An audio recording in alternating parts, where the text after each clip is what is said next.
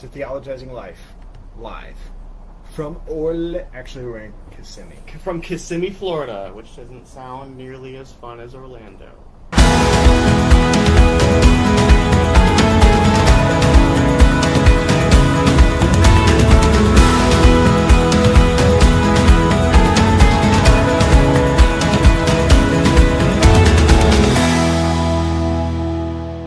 So what have we been doing? Cue them in. Yeah. Cue them in on what's been going on. So we've moved. No, I'm just kidding. This said so long, Indiana. Like, we're done. Yeah. That winter was just too much. We could not handle. No. We're here at a conference. It's called Exponential, and it's held in Orlando every year. It's a church conference. It sort of focuses on church planning and multiplication, which is sort of insider church language for how do we make more followers of Jesus and establish more churches.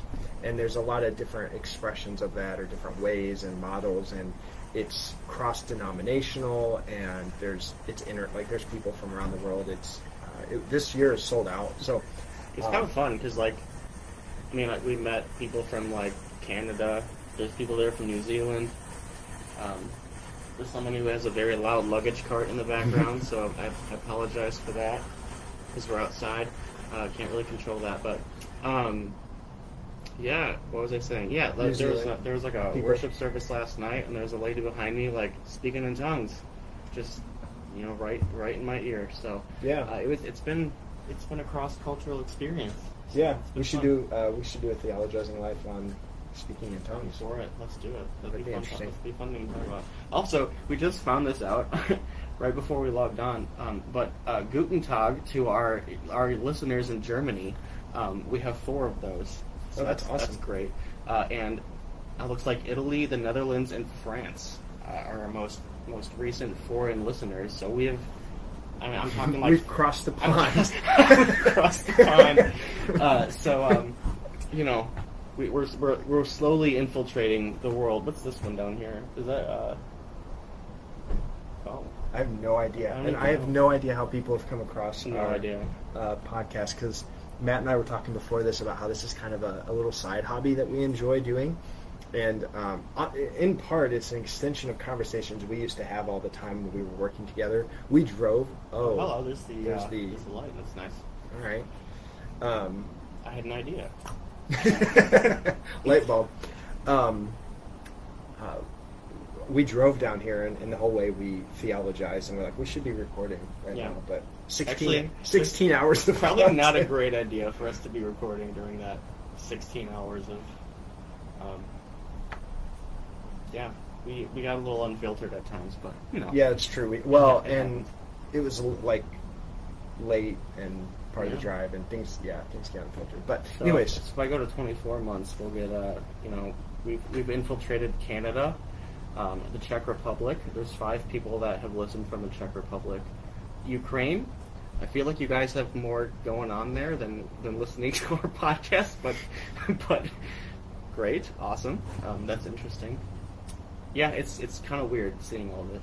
Yeah. So this is through the bulk of our listens come from the United States, but it's kind of interesting to see everyone else. Yeah, it's through our host platform, the dashboard.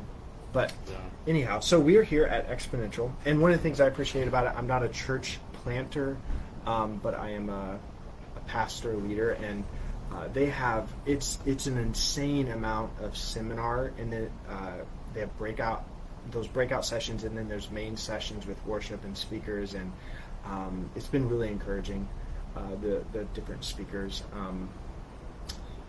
Matt, how many we've heard? 6 speakers and went to 4 breakouts at this point. Yeah. What's some really awesome insights that we've gotten. So who's your top 2 favorite speakers you've heard? John Mark Comer. So this is kind of interesting. Anthony read Ruthless Elimination of Prairie and some other books by John Mark Comer, and my wife did as well, and so did our other pastor friend and a couple other people I know, and they have been like the biggest John Mark Comer evangelists that I've ever met. Like Matt, you need to read this book. Why have you not read it yet? And so now, having seen his like breakout sessions and hear him speak and share his ideas, like I'm sold. He's been super insightful and helpful, and I feel like he's kind of my speed. Like I was talking to Anthony, like he's super quiet and like laid back and soft spoken, but when he talks, like you just like you're locked in, like you're listening because he's got some great stuff to say. And then there was another, I think it was the first speaker, a guy named Derwin Gray. Who used to be in the NFL. Ex-NFL player. Now he pastors a church in South Carolina, I think. Yeah. And so he was fun. He was he's got some fun stuff to share too, so, which we'll get into. What about you? Yeah, so I also like Derwin Gray, but I think John Mark Comer, I've read all but one of his books, and he's been sort of a mentor from afar. It's what I kind of consider authors that I've engaged some of their content. They're sort of like these mentors from afar. So John Mark Comer, and then Christine Caine. Her message had some oomph and power. And I said two speakers, but I'm going to add Pete Greig, and part of it's because he's from England and his accent is just captivating. Yep. It's just it's hard to explain. British accent. And so it's just like I could just listen to him talk. Yeah. Like if I tell a joke, people probably won't laugh. If he tells a joke in a British accent, like the entire room just like loses it just because he says it in a British accent. So that's why we're here in Orlando, Florida, and I've been enjoying, or Kissimmee is where we're staying, but I've been enjoying the sunshine. We're in Orlando. This is Orlando. It's been beautiful. Before we God's share, country.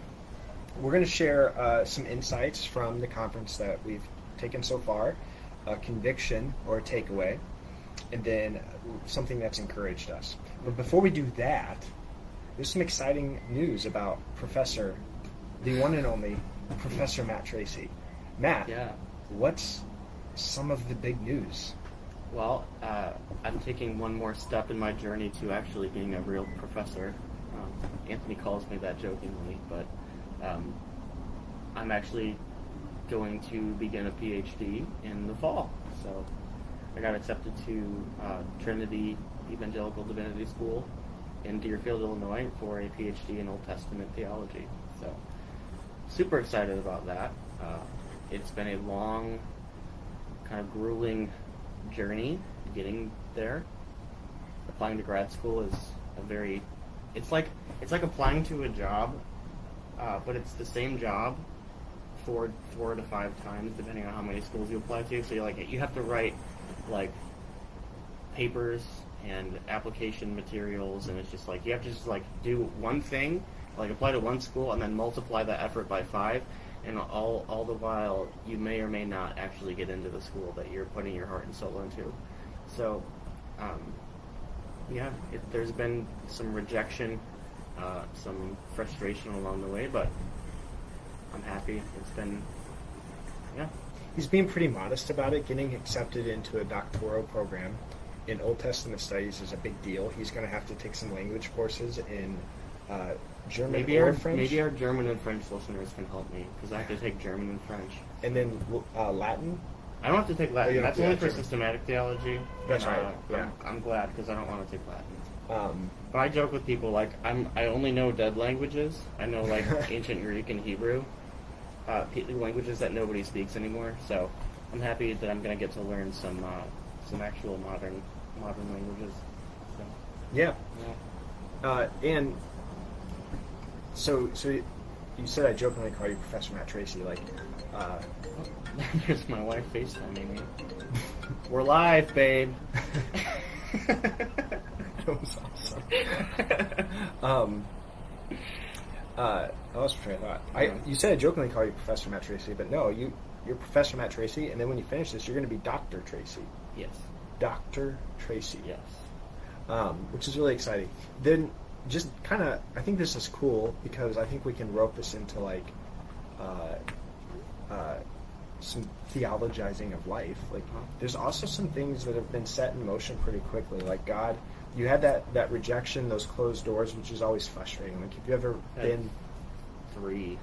Like, I applied to 3 schools, got declined by all of them, and then Trinity was the last one. Like, all my hopes were riding on this one. So, it's been a process.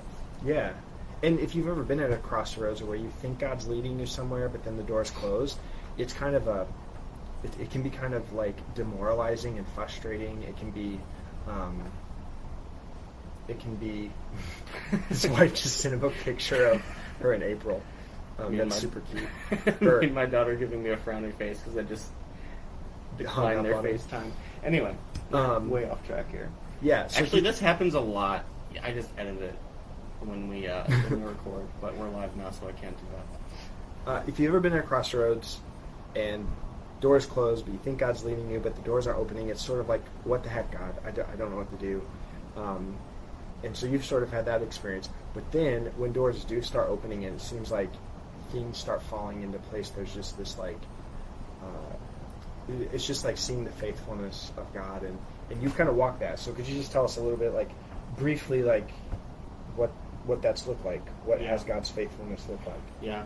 So I'm going to do the most millennial thing ever and talk about how I went to counseling. And I'm going to do even more millennial thing and tell you what my counselor said in our private session. That's what we do. We're just overly transparent.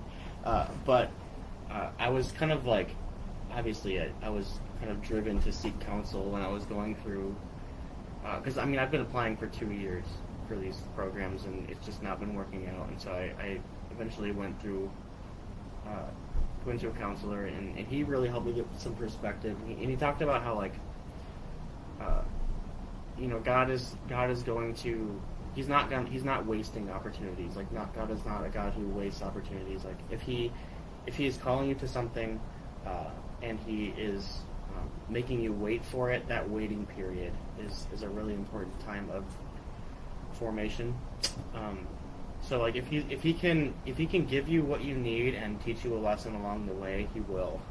And so it was encouraging to me. Like, and I found out like 2 weeks ago that I got into the program. So it's been like we've been talking to him since like January, and the whole time it's just been like, what is God doing right now, even in this process of waiting, even when it feels like he's not showing up, or when it feels like he's ignoring your requests. Because, like, I mean, this is something that I thought I was called to, and part of my confusion was like, why is God calling me to this and then letting me fail? And I kind of had to get that out of my mind. Like, and it wasn't that God was letting me fail; it was that God was doing something in me that I needed to kind of realize, I think. So, but yeah, in the end, he's been super faithful along the way. I got an interview request with the school, and talked to some of their faculty and their staff, and then a week later I found out I got accepted. And then just this past Saturday, my wife and I bought a house in Deerfield, which is where, not in Deerfield, near Deerfield, where the Trinity campus is. So I'll be moving back to the suburbs of Chicago, which is fun. That's where I grew up. So we were driving through our new town the other day when we were looking at the house. We bought the house, and the things that we noticed that were just like not a big deal normally are like, oh, wow, they have a Potbelly Subs. It's like, oh wow, there's a Jersey Mike's, like the restaurants that, like, food. It's mostly the food, yeah. But it's like in Indiana we have like 3 options, and there's no pizza options. But in Chicago there's pizza options around every corner, which is really exciting. But in Indiana you just get like Papa John's or Domino's. So that's exciting. Yeah. But the things that, like, mostly food, yeah, you're right. But we were just like driving, like, oh my gosh, like, I haven't had that in ages since we moved to Indiana. Like, now we can eat that. Chick-fil-A. There's a Chick-fil-A. I don't know if you have to Fort Wayne for Chick-fil-A. So, yeah. So that's exciting. We're getting, that's off topic, but No, it's good. We're excited for Matt. I'm excited for Matt. It means he's going to move away, farther away. I moved first, I guess, but I only moved 35 minutes. That's not far. He moved okay, 3 it was hours. 40 to 50 minutes away, to be fair. But that's nothing compared to 3.5 hours, I guess. We'll still be doing these episodes, though, because we usually do these over Zoom. We're never in person when we do these. This is actually the first one we've done when we're in person. Yeah. Your head is like... I know, I look like Touched by the Angel. So I'm going to see if there's a stadium light, right there. Now you have Mickey Mouse ears. now we're really in Disney. There we go. Oh, okay. I don't know if there's a good way to do that. Can we do this? There we go. That's better. That's pretty sky. You guys can look at the pretty sky. Yeah. So I was thinking, oh my goodness. It's still there. Let's go. There we go. That's better. All right. Okay. Yeah, that wasn't the Florida sun. That was actually just a giant light that's outside our window 24/7. So yeah, that's a good fun development that I'm really excited about, and it's going to be a journey, but yeah, it'll be fun. All right, I'm going to be weird on live here, but scooch a little more, not a lot more, just a little more. There we go. We're really good at this, guys. Yeah. Okay, so we're going to share about the conference. Matt, could you share, has there been anything that you would say, like, this is an insight that I'm going to take away from the conference?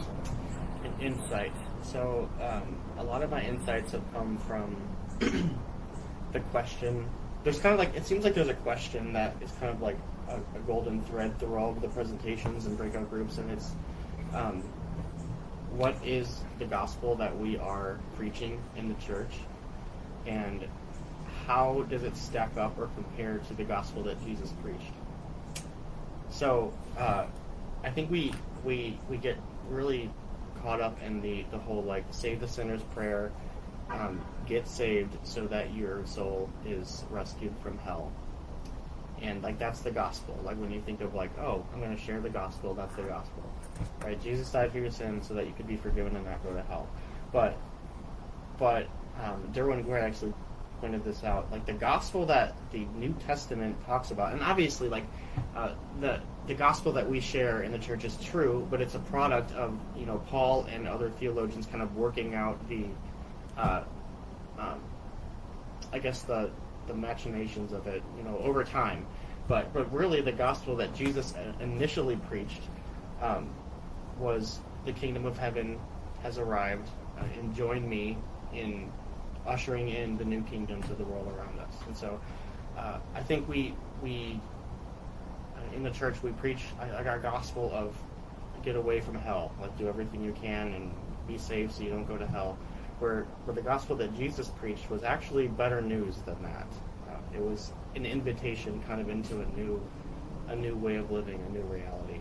So I thought that was super insightful, and that's something that I wrestled with. Like, why is the gospel that we preach in the church so different than what Jesus said was the good news?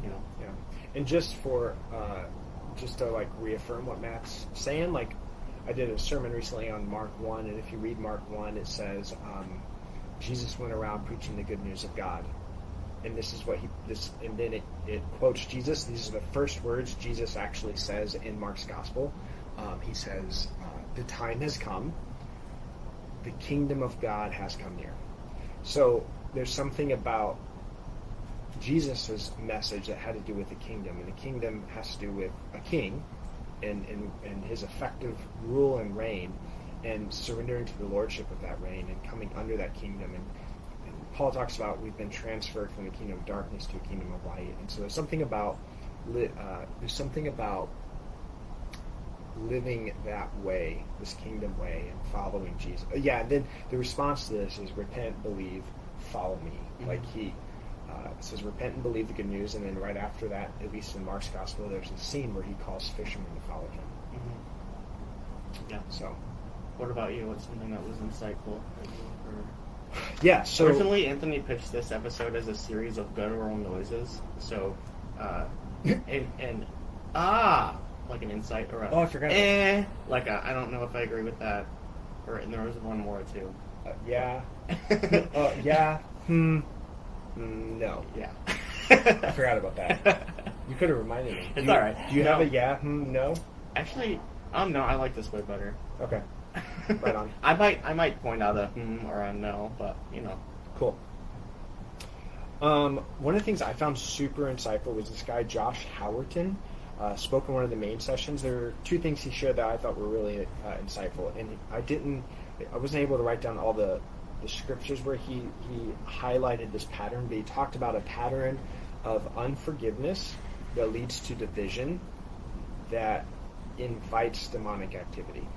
And there is this there are places in Scripture where there seems to be a correlation between these. And so, and he talked about how it seems in 2020, like the devil got together, they had like sort of a strategy session and said, hey guys, look, we don't need to defeat the church, we just need to divide the church, and then they'll defeat themselves. Mm-hmm. And he talked about how from that there seems to be what has sort of emerged is three real clear sort of pockets within at least Protestant Christianity. And he had this Venn diagram and all this stuff, but he defined them this way. The three sort of, if you will call factions maybe, or groupings of Christians are churches, are the doctrinal churches. Those that they're really focused on the Word of God and doctrinal accuracy, truth. And he said part of the strength is the truth matters. Like, it does matter. We are to contend for the faith. But some of the weakness is, in short, like sometimes they're mean. Like, it's just, there's arrogance and just not a lot of grace and truth. It's just sort of heavy on truth. So you have I think he said, I think I wrote it down. Doctrine taught with the spirit of the Pharisees. Yeah. So like there's kind of an arrogance to the... Yeah, that's good. As true as it might be, their emphasis on doctrine is obviously important. But yeah. And he quoted the spirit that they share it with is, Pharisaic. Yeah. And he quoted Paul, it says, love builds up, but knowledge puffs up. Mm-hmm. And so that's, but we have these doctrines, and again, he emphasized the healthy part of that is truth matters. So there's doctrinal churches that focus on the Word. Then there seems to be the attractional churches, especially talked about kind of in the 90s, early 2000s, and they're really focused on the mission of God and doing works of ministry, being missional, really going out and seeking and loving people who are far from God. And they really take that seriously. And he said part of their vulnerability or kind of weakness, the strength is that matters. The mission of God, Jesus came to seek and save the lost. Like that's true. And Jesus, sometimes we hate on attractional churches. That's really popular to do sometimes. But like, if you read the Gospels, like people were attracted to Jesus. Like crowds surrounded him. I'm doing a series in Mark's Gospel, so that's why this sticks out to me. But like, so many people heard about him. He was healing people that Mark tells us that he could hardly enter a village without people like sort of swarming him. So sometimes he went out to solitary places, or like he sort of secretly tried to enter places. So attractional isn't bad, but part of the weakness is they can be so sensitive to people who are far from God that they sort of can compromise. So doctrinal, attractional. And then you said they have the charismatic. And they really emphasize the Spirit of God and the supernatural power of God that can only come through the Spirit. Like, it's not like strategy or like what humans can do, but there's a big dependence on God showing up and a big emphasis on experience of God. And one of the things I thought he said that was insightful about this was there's fewer people in the charismatic. One, it's growing. All other churches are kind of in decline, but the charismatic churches have kind of steadily grown. And he talked about how there seems to be fewer deconstructing from charismatic movements. He said in his thought on that, which I thought was so good, was if you came to faith through an argument, you'll leave the faith for an argument, like if there's a better argument. But if you've had an encounter, like if you've had an experience with God, like you can't argue me out of the encounter I've had with God, right? So I thought that was really good. He said sort of the weakness is sometimes, though, that the gifts of the Spirit are more emphasized than the fruit of the Spirit. I thought that was really insightful. So you have these three: doctrinal, focus on the Word; attractional, focus on deed; charismatic, focus on power signs and wonders, and they're all separate. But he said where we want to be is right in the middle, like if you think of a Venn diagram where there's the overlap. And he referenced Romans 15:18 through 19, Paul's strategy. He says this in Romans 15:18 through 19 in the ESV. For I will not venture to speak of anything except what Christ has accomplished through me to bring Gentiles to obedience, by word and deed, by the power of signs and wonders, by the power of the Spirit of God.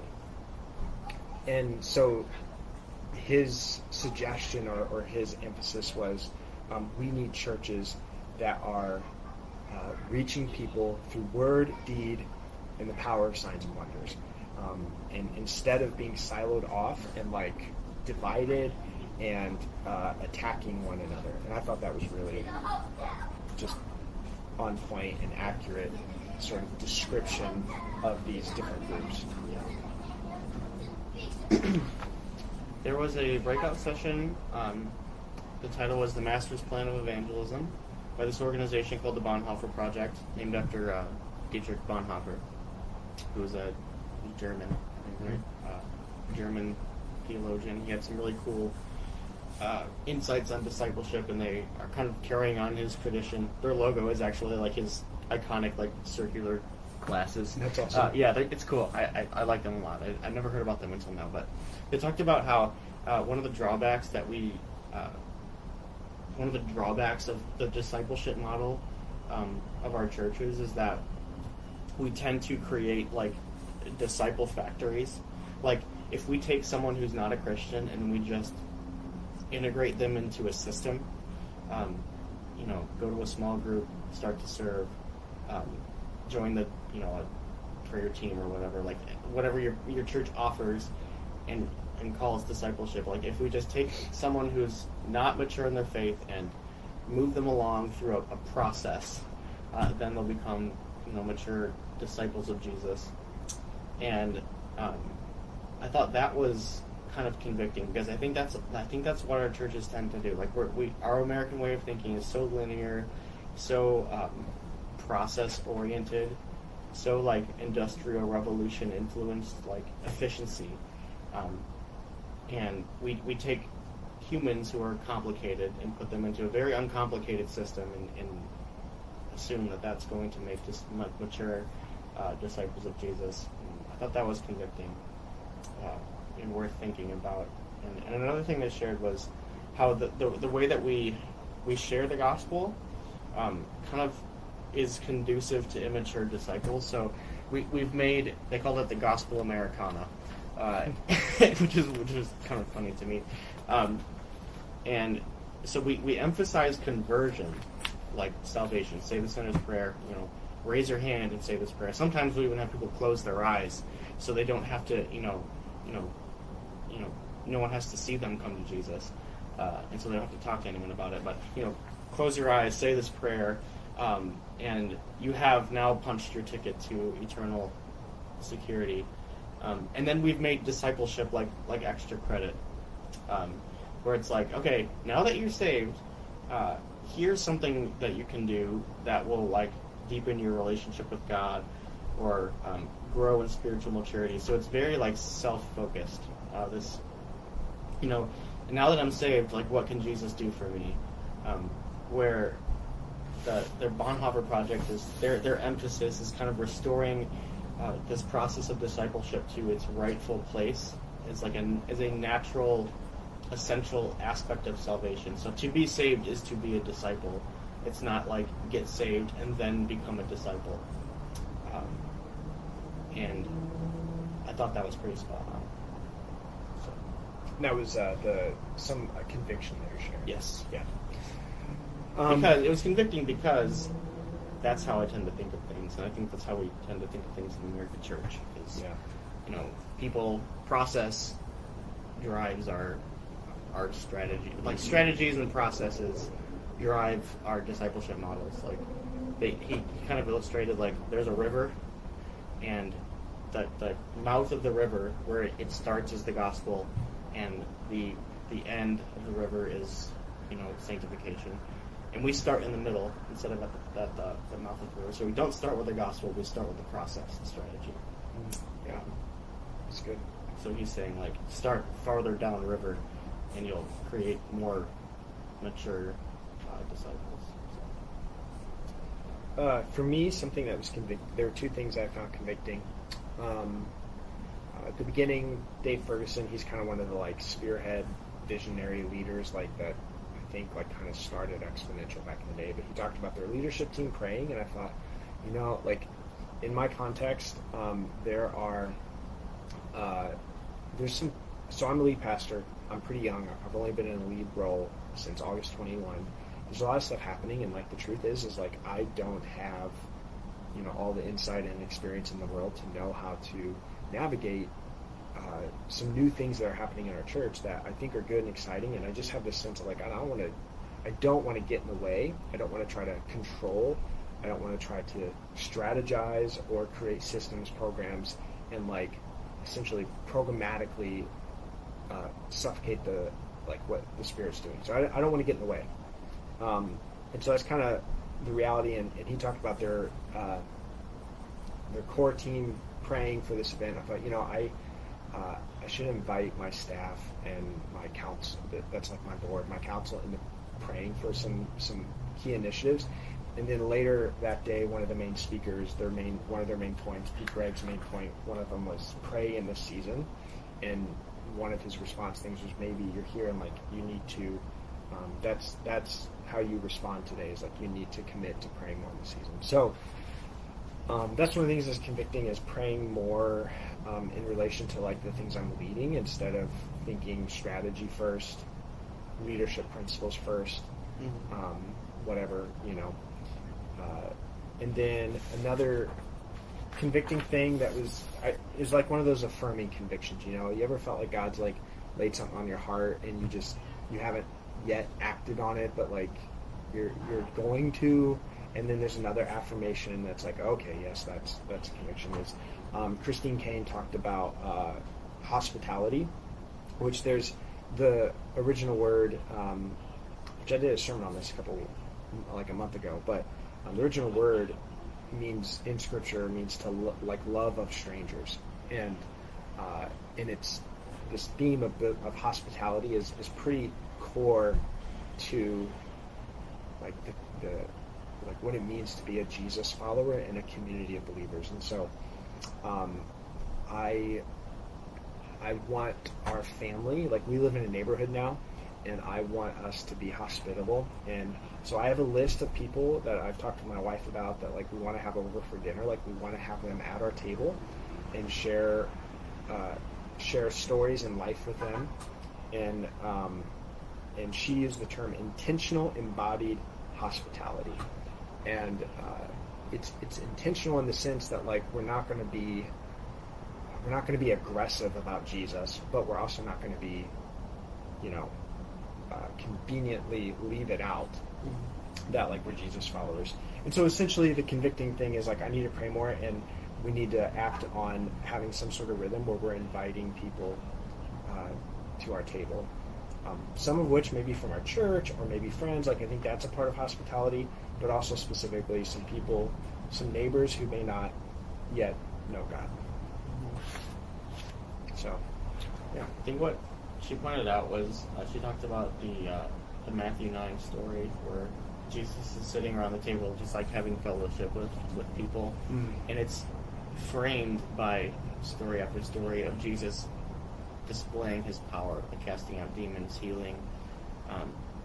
And right in the middle is the story where Jesus is just sitting around the table talking with people. I think when you read Scripture and there's a frame when you can see, this is just like good hermeneutics, I think. Like when you notice something like that, when you see a story that is framed by different passages that seem to emphasize this one thing, that's something to pay attention to. And she pointed out that the displays of power were not more important than what Jesus did around the table with people.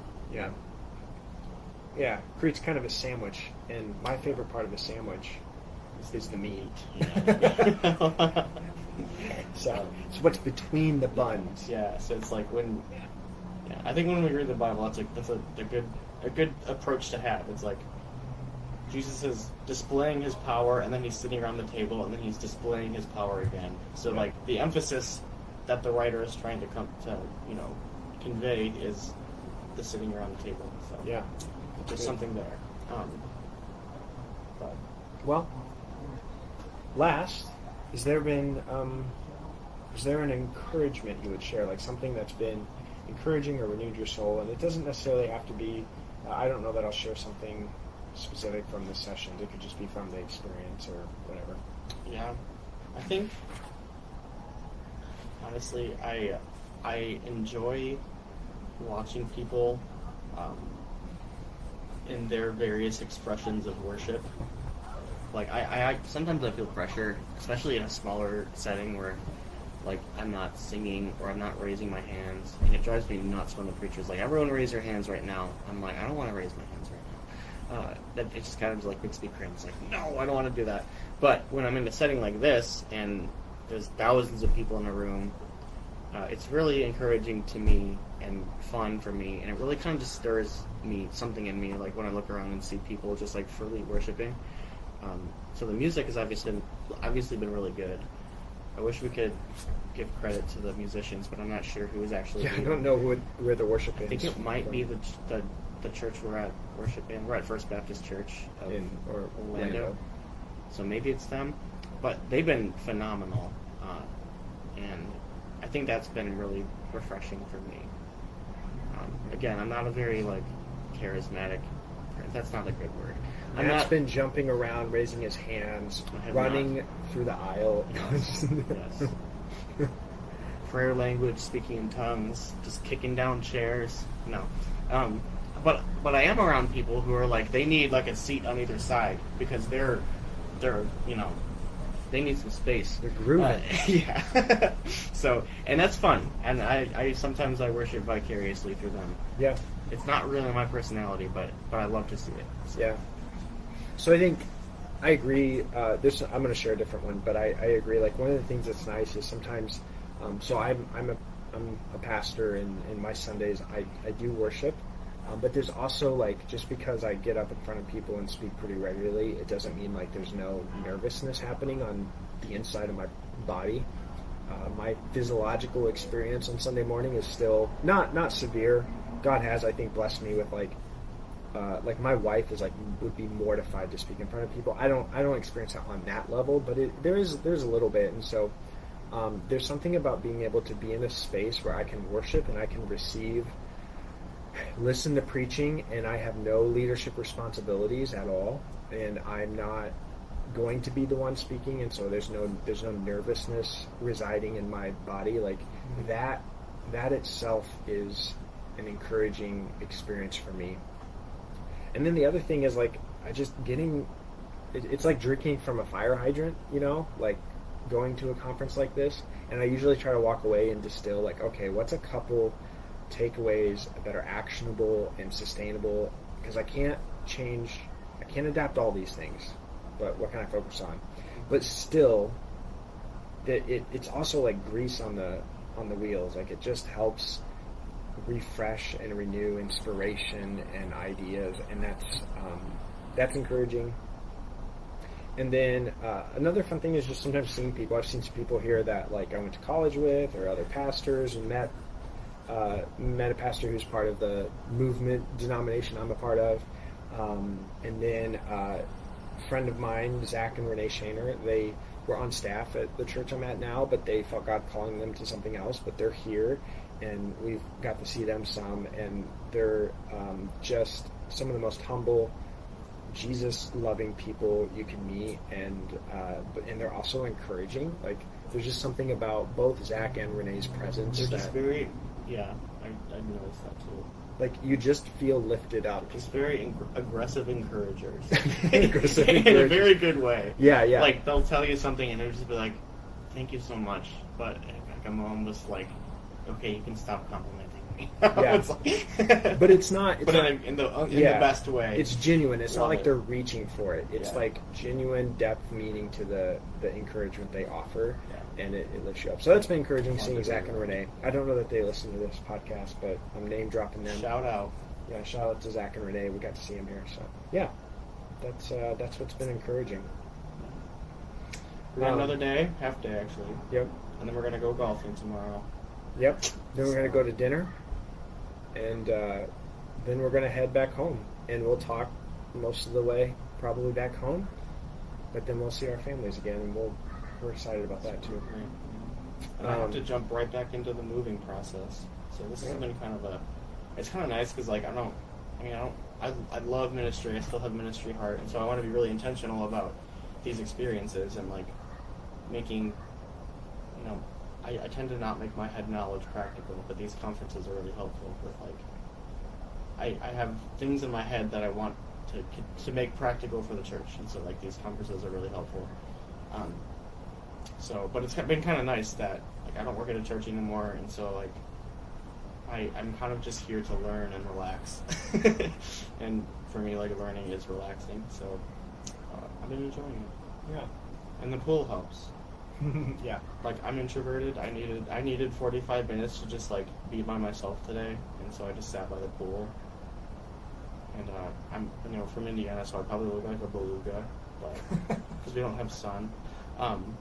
But yeah, it was good.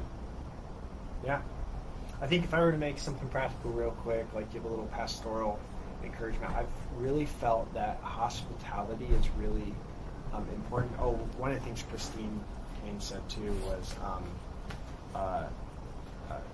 sometimes a willingness to be interrupted is important. And I guess if you, one of the things I would encourage is if you're a Jesus follower and you live in proximity to other people. I know this can be hard if you don't, because our previous house, we had quite a bit of space between us and the other houses around us. But now we live in a neighborhood, and there's just really good opportunities to be a blessing to your neighbors. And for me, there is the segue of like my job as a pastor, so it's pretty obvious I'm a Christian, and I can't really like. So if you're not a pastor, it might be a little harder to insert your faith into the conversation. But it's not like you could invite them to maybe something your church is doing that's fun or would be fun for their family if they have kids, or invite them over, and it doesn't have to be for dinner. It could be for dessert or for a drink. But yeah, hospitality is really good. So yeah, very good. Well, anything else you want to share? No, I think sounds good. This has been a quick episode because we've been talking and processing a lot today, and also we haven't eaten dinner yet. So, yeah, I think we might sign off, and we're looking forward to tomorrow. And if you did happen to tune in a little late or miss this episode, or you can watch this video obviously online on Facebook. It'll record, and I'll also post the audio on our usual platforms: Spotify, Apple Podcasts, that kind of thing. So, and if you listen on those platforms, just a little thing like we like to remind you: if you like, share, rate, all of that stuff. Tell your friends. All that stuff helps increase our listener base. So, absolutely. Yeah. Well, thanks for tuning in. Yeah. Cue theme music. We don't have that with us. We don't. I'll add that in post-production. Yeah. Yeah. Well, thanks for listening. Have a good night.